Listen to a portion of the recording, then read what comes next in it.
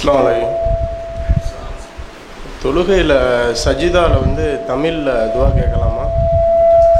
அதுக்கப்புறம் வந்து உணவுகளில் வந்து இந்த செயற்கையான உணவுகள்லாம் இருக்குல்ல, அல்லாஹ் படைத்தது எல்லாமே இப்போ கண்டுபிடிச்சிருக்க நவீன இதில் உள்ள உணவுகள்லாம் சாப்பிட்லாமா? எப்படி அது ஹராம் கேட்டகரியில் வருமா? எப்படி அதை கொஞ்சம் விளக்குங்க.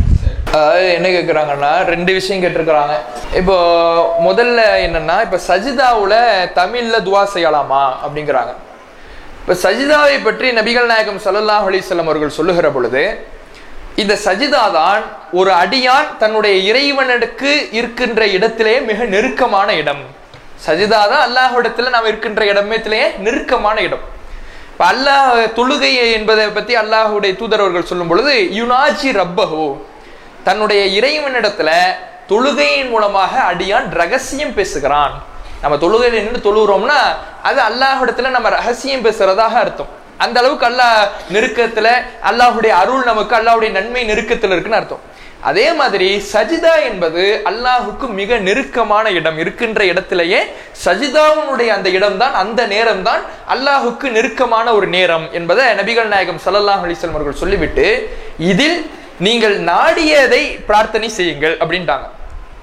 இதுல என்ன பண்றது? அந்த சஜிதாவில் இருக்கக்கூடிய நபர் மாஷா, அவர் என்ன நாடுறாரோ அவர் என்ன பண்ணட்டும், துவா செய்யட்டும், பிரார்த்தனை செய்யட்டும் என்று அல்லாஹுடைய தூதர்வர்கள் கட்டளை போட்டுட்டாங்க. இப்ப சஜிதாவில் ஓத வேண்டிய துவாக்களை நமக்கு வந்து ரசூலுல்லாஹ் என்ன பண்றாங்க, திக்ருகளை சொல்லி தராங்க. சுபஹான ரப்பில் அலா, சுபஹான ரப்பில் அலா, அதே மாதிரி அது 3 தடவை. சுபஹானக அல்லாஹும்ம ரப்பனா வபி ஹம்திக அல்லாஹும்ம மக்ஃபிர்லி, இத ரசூலுல்லாஹ் அதிகமா ஓதி இருக்கிறாங்க. இதா ஜா நஸ்ருல்லாஹி வல் ஃபத்ஹு சூரா இருக்குல, இந்த சூரா அருளப்பட்ட பிறகு அல்லாஹ்வுடைய தூதர்கள் தன்னுடைய ருக்கூலையும் சஜிதாவுனையும் சுபஹானக அல்லாஹும்ம ரப்பனா வபி ஹம்திக அல்லாஹும்ம மக்ஃபிர்லி, இறைவா நீ தூயவன், உன்னுடைய புகழை கொண்டு தூயவன், உன்னிடத்தில் நான் மன்னிப்பு கேட்கிறேன் அப்படிங்கிற ஒரு துவா. அப்ப அந்த துவாவை ரசூலுல்லாஹ் அதிகமாக சஜிதாவுல ஓதி இருக்கிறாங்க. சுப்புஹுன் குத்தூசுன் ரப்புல் மலாயிக்கத்தி வர்றோம், இதுதான் அல்லாஹுடைய தூதர் அவர்கள் சஜிதாவுல ஓதுவதற்காக நமக்கு காட்டி தந்த துவா. இந்த துவாவை நம்ம கண்டிப்பா என்ன பண்ணணும், செய்யணும். ஏன்னா ரசூலுல்லாஹ் சஜிதாவுக்கென்று பிரத்யேகமாக சொல்லிட்டாங்க. பிரத்யேகமாக ரசூலுல்லாஹ் சொன்ன பிறகு அதை விட்டுட்டு நாம கேட்க கூடாது, அதை செய்திடணும். அதை செய்த பிறகு இருக்கக்கூடிய நேரத்துல நம்ம என்ன பண்ணலாம், நம்ம தனியாக தொழுறோம்னா எவ்வளவு நேரம் சஜிதா செஞ்சுக்கலாம். ஜமாத்தாக தொழுறோம்னா இந்த துவாவை நம்ம ஓதுறோம்னா ஏதாவது இதுல ஒண்ணு சுபஹுன் குத்தூஸ் ரப்புல் மலாயிக்கத்தி வர்றோம், அல்லது சுப்ஹான ரப்பில் அலா, அல்லது சுபஹானக அல்லாஹும்ம ரப்பனா வபி ஹம்திக அல்லாஹும்ம மக்ஃபிர்லி, இது என்னது, இதுல ஏதாவது ஒண்ணு என்ன பண்றது, ஓதணும். அப்ப இப்படி ஓதி அதுல ஏதாவது ஒண்ணு ரசூலுல்லாஹ் காட்டி தந்ததை ஓதிட்டு அதற்கு பிறகு வந்து நம்ம என்ன பண்ணலாம், நாம் விரும்பியதை கேட்கலாம். அந்த விரும்பியதை கேட்கலாம் என்றால் ரசூலுல்லாஹ் காட்டி தந்த சொல்லி தந்த அரபு மொழியில இருக்கக்கூடிய துவாக்களையும் கேட்டுக்கலாம். தமிழ்ல நமக்கு என்ன தேவையோ, என்ன கோரிக்கைகளோ அதையும் என்ன பண்ணிக்கலாம், தாராளமாக கேட்டுக்கொள்ளலாம். அதுக்கு மார்க்கத்தில் என்ன கிடையாது, எந்த தடையும் கிடையாது. விரும்பியதை கேட்கலாம் என்றாலே நபிகள் நாயகம் ஸல்லல்லாஹு அலைஹி வஸல்லம் அவர்கள் காட்டி தந்த துவாக்கள்ல நமக்கு தெரிந்த துவா இருக்கும். நமக்கு நம்முடைய தேவை இதை தாண்டியதாக இருக்கும். இந்த துவாவை தாண்டியதாக நம்முடைய தேவைகள், நம்முடைய கோரிக்கைகள் இருக்கும். அப்ப அதை நம்ம எப்படிதான் கேட்டாக முடியும்? நமக்கு தெரிஞ்ச ஒரே மொழி தமிழ் மொழிங்கும் பொழுது நாம எந்த மொழியில கேட்க முடியுமோ அந்த மொழியில தான் கேட்க முடியும். அப்ப அப்படி என்ன பண்ணலாம், சஜிதாவுல தாராளமாக துவா செய்து கொள்ளலாம். அதுக்கு என்ன கிடையாது, மார்க்கத்துல எந்த தடையும் கிடையாது. அடுத்து இந்த உணவு இருக்குல்ல, இந்த செயற்கை உணவு, அதாவது செயற்கை உணவு அப்படின்னு இன்னைக்கு சில விஷயங்கள் இருக்கு. இந்த செயற்கை உணவை எல்லாம் உண்ணலாமா, இது ஹராம் என்கின்ற நிலையில வருமா அல்லது அனுமதிக்கப்பட்டதா அப்படிங்கிறாங்க. மார்க்கத்துல நமக்கு ஹராமான உணவுகள் எது அப்படிங்கிறத நமக்கு அல்லாஹ் ரப்புல் ஆலமீன் சொல்லிவிட்டான். எதை சாப்பிடலாம், எதை சாப்பிடக்கூடாது அப்படிங்கிறத அல்லாஹ் குர்ஆன்ல தெளிவாக நமக்கு பட்டியல் போடுறான். சாப்பிடுறத பத்தி சொல்லும் பொழுது குலு மின் தய்யிபாத்தி மா ரஸக்கக்கும், அல்லாஹ் உங்களுக்கு வழங்கிய தூய்மையானவற்றை எதனால் நீங்க உண்ணுங்க. சாப்பிட்றது என்னவா இருக்கணும், தூய்மையானதா இருக்கணும், நல்லதா இருக்கணும், உடலுக்கு ஆரோக்கியமானதா இருக்கணும். உங்களுக்கு உடலுக்கு அளவுக்கு அதிகமான கேடு வந்துச்சுன்னா தவிர்த்துங்க, ஹராம்னு சொல்ல முடியாது, தவிர்த்து கொள்ளுங்கள். மற்றபடி அல்லாஹ் வழங்கியதை, ரிஸ்க் அளிச்சதை நீங்க என்ன பண்ணுங்க, தாராளமாக உண்ணுங்கள்.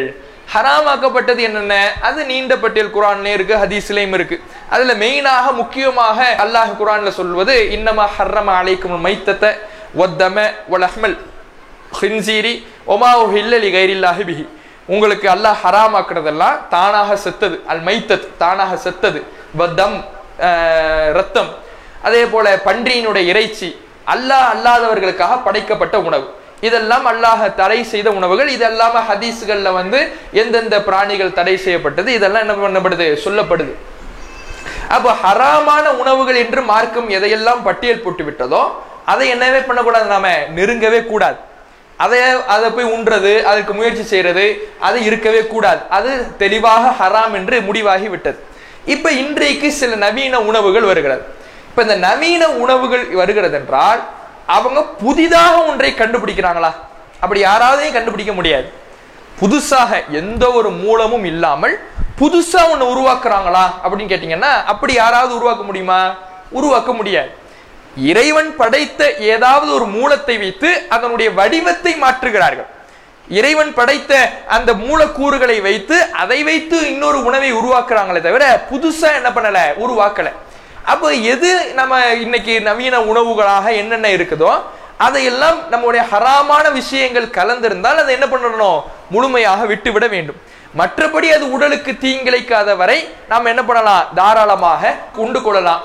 உடலுக்கு தெளிவாக தீங்கிழைக்கும் என்று நிரூபிக்கப்பட்டுச்சுன்னா அப்போ அதை என்ன பண்ணணும், விட்டு விலகுவது சிறந்தது. ஏன்னா அல்லாஹ் குர்ஆன்ல சொல்றான், வலா துல்குபி ஐதிக்கும் இல தஹுலுகா, உங்களுடைய கைகளை நீங்களே என்ன பண்ணாதீங்க, நாசத்தின் பக்கம் போடாதீர்கள். அப்போ ஒரு கேடுன்னு ஒண்ணு தெரிஞ்சிடுச்சுன்னா, நாசம்னு ஒண்ணு தெரிஞ்சிடுச்சுன்னா அதுக்கு பிறகும் அதிலே என்ன பண்ணக்கூடாது, நிற்க கூடாது. அதுல இருந்து நீங்க என்ன பண்ணிடுங்க, விலகிடுங்க அப்படின்னு அல்லாஹ் சொல்வதிலிருந்து இப்ப இது மாதிரியான இன்றைக்கு நிறைய புதிய புதிய உணவுகள் வருதுன்னா அதனுடைய மூலம் அதுல ஹராமான பொருள் கலந்துருச்சுன்னா அதை என்ன பண்ணக்கூடாது, நெருங்கவே கூடாது. அதுல ஹலாலான விஷயங்கள் தான் அடங்கி இருக்கு அப்படின்னா அதை தாராளமாக என்ன பண்ணலாம், உண்டு கொள்ளலாம். அது கேடு தரும்னு நினைச்சா நாம என்ன பண்ணிக்கலாம், விட்டு விலகி கொள்ளலாமே தவிர அதை என்னன்னு சொல்ல முடியாது, ஹராம் என்று நாம என்ன பண்ணக்கூடாது, முடிவெடுக்க கூடாது. இப்ப இன்னைக்கு சில இடங்கள்ல ஒரு நவீன இறைச்சி, அதாவது செயற்கை இறைச்சின்னு உண்டாக்குறாங்க. செயற்கை இறைச்சி அப்படின்னா என்னன்னா, இப்போ ஒரு ஆடு ஒரு உயிரோடு இருக்கு, ஒரு ஆடு. அந்த ஆட்டை என்ன பண்ணுவாங்கன்னா, ஆட்டை அறுக்க மாட்டாங்க. அந்த ஆற்றினுடைய ஒரு பகுதியை மட்டும் என்ன பண்ணுவாங்க, வெட்டி எடுப்பாங்க. ஒரு சின்ன துண்டு அந்த ஆற்றில இருந்து உயிரோடு இருக்கும் பொழுதே சின்ன துண்டை என்ன பண்ணுவாங்கன்னா வெட்டி எடுப்பாங்க. வெட்டி எடுத்து அதை என்ன பண்ணுவாங்கன்னா அதுக்கான கெமிக்கல்களை எல்லாம் போட்டு என்ன பண்ணுவாங்க, அதை வளர்ப்பாங்க. அந்த இறைச்சியை வளர்க்கிறது. இதுதான் செயற்கை இறைச்சி அப்படின்னு இன்னைக்கு ஆர்டிபிஷியல் மீட் அப்படிங்கிறாங்க. அப்ப இந்த செயற்கை இறைச்சி எப்படி எடுக்கிறாங்க, ஒரு பகுதி, ஒரு சின்ன ஒரு துண்டு எடுக்கிறாங்க. அதை ஒரு பெரிய கிலோ கணக்கில் என்ன பண்றாங்கன்னா லேபிள வச்சு கெமிக்கல் எல்லாம் ஊற்றி என்ன பண்றாங்க, வளர்க்குறாங்க. இப்ப இதை சாப்பிடலாமான்னு கேட்டா இதை என்ன பண்ண முடியாது, ஹராம். இது தெளிவா ஹராம். ஏன் ரசூலுல்லாஹ் சொல்றாங்க, மா குத்திம மினல் பஹீமா ஃபஹுவ மையத்துன், உயிரோடு இருக்கும் பொழுது ஒரு பிராணியிலிருந்து ஒன்னு வெட்டி எடுக்கிறோம்னா அது எதுக்கு சமம் தான், செத்ததுக்கு சமம். தானாக செத்ததுக்கு சமம். தானாக செத்ததுக்கு சமமானது சாப்பிட முடியுமா, அது தெளிவா ஹராம்னு அல்லாஹ் சொல்லிட்டான். அப்ப தெளிவாக அல்லாஹ் ஹராம்னு சொன்னதுனால இது மாதிரி செயற்கை இறைச்சிகள், இது மாதிரி உயிரோடு இருக்கும்போது வெட்டி எடுக்கிறது, அல்லது ஒரே ஒரு ஆட்டை மட்டும் அறுக்கிறது, ஒரே ஒரு ஆட்டை மட்டும் அறுத்து அதிலிருந்து பல லட்சக்கணக்கான டன் கணக்கில் இறைச்சி என்ன பண்றது, வளர்க்கிறது. அதையும் என்ன பண்ண முடியாது, சாப்பிட முடியாது. ஏன் சாப்பிட முடியாதுன்னா அவங்க ஹலாலான முறையில் அல்லாஹ்வுடைய பேர் சொல்லி அறுத்திருப்பாங்களா என்பது என்னது நமக்கு தெரியாது.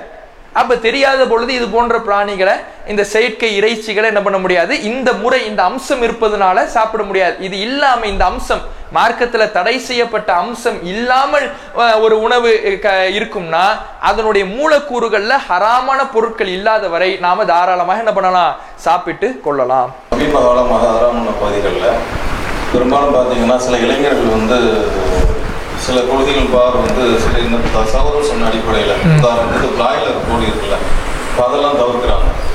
அதுபோல் பார்த்தீங்கன்னா உடல்நலம் சரியில்லைன்னு சொன்னால் மருத்துவர் அன்னைக்கு மாத்திரை வாங்கி சாப்பிட்றது தராமுங்கிறாங்க. இது போல ஒரு புதிய ஒரு நவீன கொள்கை பரவலாக இளைஞர் மத்தியில் பரப்பப்பட்டு வருது. இது மார்க்க ரீதியாக தவறுங்கிறத நம்ம பல உரைகளில் நிறுத்திக்கிட்டு இருக்கிறோம்.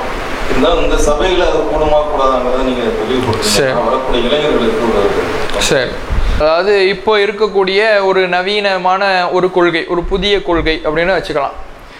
என்னன்னா, நம்ம மருத்துவம் பார்க்கக்கூடாது, மருத்துவம்ங்கிறது மாத்திரை போடக்கூடாது, ஊசி போடக்கூடாது, தடுப்பூசி செலுத்திக்க கூடாது, மாஸ்க் போடக்கூடாது, இப்படிலாம் என்ன பண்ணுறாங்க, சில இடங்கள்ல என்ன பண்ணுறாங்கன்னா சில பேர் இருக்கிறாங்க. அதே மாதிரி இந்த உணவுல பிராய்லர் கோழி சாப்பிடக்கூடாது அப்படிங்கிறாங்க. பிராய்லர் கோழி என்ன காரணம் சொல்லி இவங்க ஒரு தகவலை பரப்புறாங்களோ அந்த அம்சம் இல்லைன்னு மருத்துவர்களே சொல்றாங்க.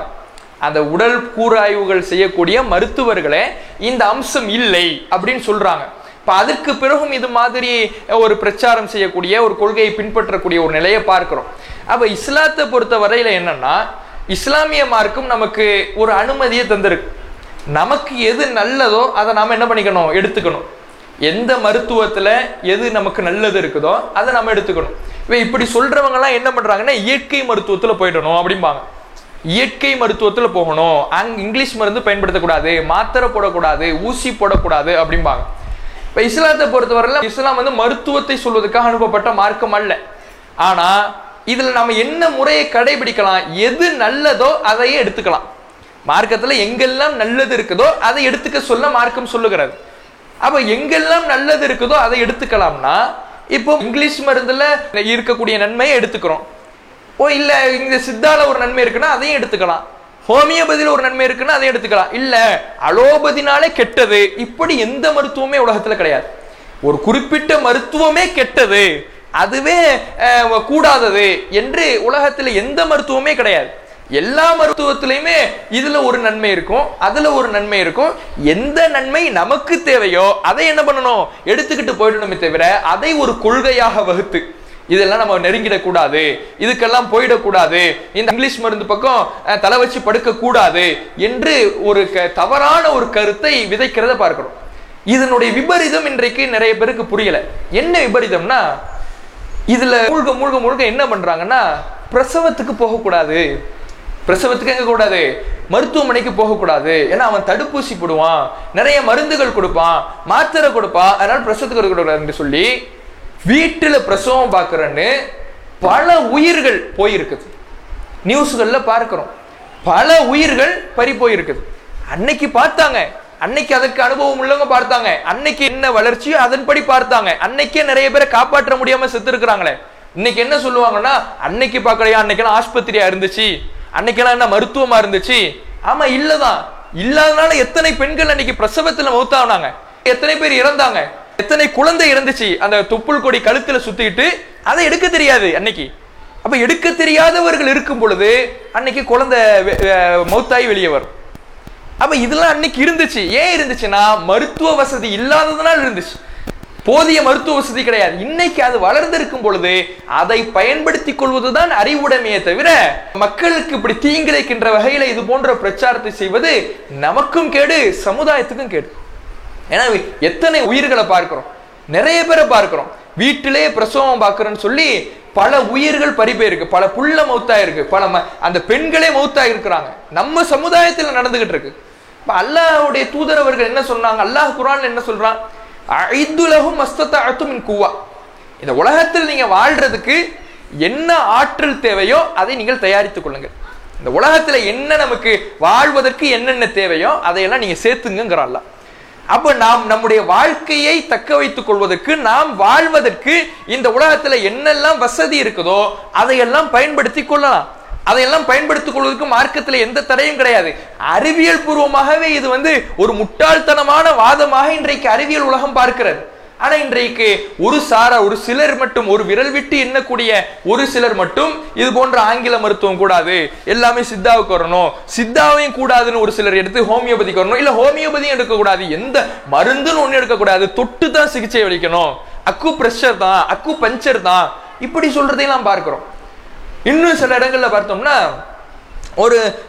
எங்க ஊர்ல ஒரு பையனை பார்க்கிறோம், பார்த்தா தலையெல்லாம் ஒரே புண்ணா இருக்குது. அவன் தலை என்ன மொட்டை அடிச்சிருக்கான், தலையெல்லாம் புண்ணா இருக்குது. என்னடா தலையெல்லாம் இப்படி புண்ணா இருக்குதுன்னு கேட்டா, எங்க வீட்டுல ரத்தம் குத்தி எடுத்தாங்கிறான். ஹதீஸ்ல ரத்தம் குத்தி ரசூலா எடுத்ததா இருக்குல்ல, அதனால எங்க வீட்டுல எங்க அம்மா ரத்தம் குத்தி எடுத்தாங்க. ரத்தம் குத்தி எடுத்தாங்களா? அன்னைக்கு என்ன முறையில ரத்தம் குத்தி எடுத்தாங்க அப்படிங்கிறதுலாம் நமக்கு தெரியாது. அன்னைக்கு ஏதோ ஒரு முறையில ரசூலுல்லாஹ்வுடைய காலத்துல இருந்த மருத்துவ அடிப்படையில ரத்தம் குத்தி எடுத்தாங்க. இன்னைக்கு உட்கார்ந்துகிட்டு அப்படியே அவனுக்கு புண்ணா செப்டிக் ஆகி கிடக்கு. அப்ப எங்க போய் விழுதுன்னு பாருங்க. அதே மாதிரி அன்னைக்கு இருக்கிறது எல்லாம் பின்பற்றுனா, அன்னைக்கு ரசூலுல்லாஹ் என்ன பண்ணாங்க, ரசூலுல்லாஹ் உஹது போர்ல காயம் ஏற்படுது, காயம் ஏற்பட்ட உடனே என்ன பண்றாங்கன்னா, ஒரு பாயை எடுக்கிறாங்க, ஓலைப்பாய் எடுத்து கொளுத்துறாங்க, சாம்பலா கருகி விழுது, அந்த கருகிய சாம்பல் எடுத்து பூசிக்கிறாங்க. இன்னைக்கு செய்ய முடியுமா? செஞ்சா என்ன ஆயிடும்? செப்டிக் ஆயிடும்.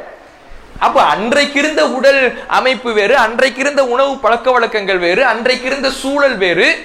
அன்றைக்கு அதுதான் முடிந்ததை பயன்படுத்தி கொண்டார்கள். இன்றைக்கு நமக்கு அதை விட அதிகமான நல்ல நல்ல வசதிகள், நல்ல நல்ல மருத்துவங்கள் முடியும் என்றால் எது நமக்கு இருக்கிறதோ, எது நன்மையை பயக்கிறதோ அதை என்ன பண்ணணும், எடுத்துக்கொள்ள வேண்டும். ஒட்டுமொத்தமாக இந்த மருத்துவமே கூடாது என்று சொல்வதே மிக மிக ஒரு தவறான வாதமாக, ஒரு அறிவியலுக்கே எதிரான ஒரு வாதமாக, சிந்தனைக்கு அப்பாற்பட்ட ஒரு வாதமாக இருக்கிறது என்பதை பார்க்கிறோம். அதே மாதிரிதான் இந்த கோழி விஷயத்திலையும், பிராய்லர் கோழியை பொறுத்தவரையில அதை உண்ணவே கூடாது என்று ஒரு சாரார் என்ன பண்றாங்க, பிரச்சாரம் செஞ்சுக்கிட்டு இருக்கிறாங்க. பல மருத்துவர்கள் எழுதுறாங்க, ஆய்வறிக்கைகளை எழுதுறாங்க, அறிக்கைகளை சமர்ப்பிக்கிறாங்க. இப்படி எந்த காரணத்திற்காக கோழி, பிராய்லர் கோழி சாப்பிடக்கூடாதுன்னு சொல்றாங்களோ அதுவே முதல்ல ஒரு பொய், அதுவே கூடாது. ஊசி போடுவாங்கிறாங்க. ஆமா, ஊசி எல்லா கோழிக்கும் போட, நீங்க நாட்டுக்கோழின்னு வளர்த்தா கூட அதுக்கு நோய் வராம இருக்கிறதுக்கு ஊசி போடத்தான் செய்வாங்க. அப்ப அதனால கூடாது, ஹராம் அப்படின்னு என்ன பண்ணக்கூடாது, பிரச்சாரம் செய்யக்கூடாது. ஹராம்னு முதல்ல எந்த ஒரு முஸ்லிமாவது தீர்மானிக்க முடியுமா? எனக்கு உடலுக்கு கேடு தருது அதனால நான் தவிர்த்துக்கிறேன்னு சொல்லலாமே தவிர அதை ஹராம்னு முடிவு பண்ற உரிமை யாருக்குமே கிடையாது. அல்லாஹ்வுடைய தூதர் அவர்களே அல்லாஹ் கண்டிக்கிறான். நபிகள் நாயகம் ஸல்லல்லாஹு அலைஹி வஸல்லம் அவர்கள் எனக்கு தேனு வேணாம் அப்படின்னாங்க. தேனு வேணாமா? லிமத்து ஹர்ரிமு மா ஹல்லல்லாஹு லக், அல்லாஹ் உங்களுக்கு ஹலாலாக்குனதை நீங்க எப்படி ஹராமாக்கலாம்? அல்லாஹ்வுடைய தூதரை கண்டிக்கிறான் அல்லாஹ். அப்போ மார்க்கத்தில் ஹலாலான ஒன்றை, மார்க்கத்தில் ஹராம் என்று சொல்லப்படாத ஒன்றை ஹராம் என்று மக்களிடத்தில் சொல்வது, அதை பிரச்சாரம் செய்வது, அதை தீர்மானிப்பது மார்க்கத்தில் கடுமையான கண்டனத்திற்குரிய குற்றம். அதை இன்னைக்கு என்ன பண்றாங்கன்னா, தமிழ் மருத்துவங்கிற பேர்ல சில யூடியூப் சேனல்களை பார்த்துட்டு என்ன பண்றாங்க, இது மாதிரி செய்யறாங்க. ஒன்னு புரிஞ்சுக்கணும், இந்த வாட்ஸ்அப்பு, ஃபேஸ்புக்கு, யூடியூபு இதுல எல்லாம் வரக்கூடிய தகவல்கள் 100க்கு 100 உண்மைன்னு நாம நம்பணும்னா நம்மை விட முட்டாள்கள் யாரும் கிடையாது. அவ்வளவு பொய்கள், அவ்வளவு தவறான தகவல்கள், அதையெல்லாம் பார்த்துட்டு தான் இன்னைக்கு பல உயிர்கள் ஊசலாடி கொண்டிருக்கிறது. பல நோய்கள் முற்றி போய் நிக்கிறாங்க.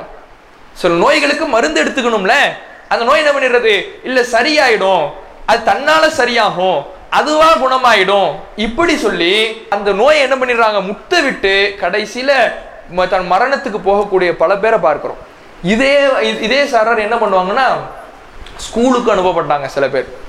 இதுல இதே கொள்கையில சில ஊர்கள் இருக்கிறாங்க. அவங்க என்ன பண்ண மாட்டாங்க, பிள்ளைங்களை ஸ்கூலுக்கு அனுப்ப மாட்டாங்க. ஏன் ஸ்கூலுக்கு அனுப்புறதுனால என்ன அப்படின்னா, இல்ல ஸ்கூலுக்கு அனுப்புனா அவங்க சொல்லி கொடுக்குற இந்த ஆங்கில வழி கல்வியை தான் கற்றுக்கிறான், இப்ப இந்த கல்வியில நமக்கு திருப்தி இல்லை, இது ஒரு உலக அரசியல் இருக்குது, அதனால அதுல நான் போய் விழ விரும்பல. இதெல்லாம் எங்க போய் நிக்குதுன்னா, இலுமினாட்டின்னு ஒரு குரூப் இருக்கும், இலுமினாட்டின்னு.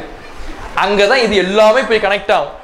உலக ஸ்கூல் படிப்புல உலக அரசியல் இருக்கு, அதை யாருமே இன்னும் புரிஞ்சுக்கல, ஒரு மர்மம் இருக்கு அப்படிம்பாங்க. இங்கிலீஷ் மருத்துவத்தினுடைய அரசியல் நீங்க புரிஞ்சுக்கல, உலகத்துல அந்த அரசியலை புரிஞ்சுக்காத முட்டாள்கள் நீங்க, நம்மளை பார்த்து அவங்க சொல்லுவாங்க. இதெல்லாம் யாருப்பா சொல்றாங்கன்னா, உலகத்தையே இலுமினாட்டின்னு ஒரு குரூப் ஆண்டுகிட்டு இருக்கு. இலுமினாட்டியா என்னன்னு கேட்டா, உலகத்தை ஒரு 13 குடும்பம் ஆண்டுகிட்டு இருக்கு. அந்த இலுமினாட்டி சொல்றதுதான் இந்த உலகத்துல சட்டம், அவங்க சொல்றதுதான் இந்த உலகத்துல நடைமுறைப்படுத்துறாங்க. அவங்க மூலமாகத்தான் இந்த கொரோனாவே அவங்க தான் பயன்படுத்துறாங்க. எதுக்காகனா, அதுல உள்ள ஒருத்தவன் தான் இந்த தடுப்பூசி விற்கிறான், அந்த தடுப்பூசி வியாபாரத்துக்காக நம்மளை பதம் பார்க்கறதுக்காக இப்படி செய்யறாங்க. பாத்தீங்களா, பில்கேட்ஸ் உடைய கண்ணை பாருங்க, அதுல ஒரு பொய் தெரியுது அப்படிம்பாங்க. தடுப்பூசி போட சொன்னா பில்கேட்ஸோட போட்டோ பாருங்க, அவன் தான் இந்த தடுப்பூசிக்கான ஒரு தூதராக இருக்கிறான், அவன்ற கண்ணை பாருங்க, ஒரு பொய் தெரியுது. இப்படியெல்லாம் கிளம்புறத பார்க்கிறோம்.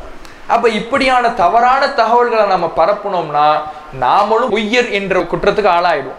ஏன்னா அல்லாஹ்வுடைய தூதர் அவர்கள் சொல்றாங்க, மன் ஹத்தஸ கதிபன் யுரா அன்னஹு கதிபுன், யார் ஒரு பொய்யை பரப்புறாரோ அவனும் யார் தான், பொய்யர்கள்ல ஒரு ஆள் தான் அப்படின்னு ரசூலுல்லாஹ் சொல்றாங்க. அப்ப இதுவெல்லாம் தீர ஆய்வு செய்கிற பொழுது, ஆராய்கிற பொழுது அதுவெல்லாம் அறிவியலுக்கு முரணானதாக, அறிவுக்கு எதிரானதாக இருக்குது.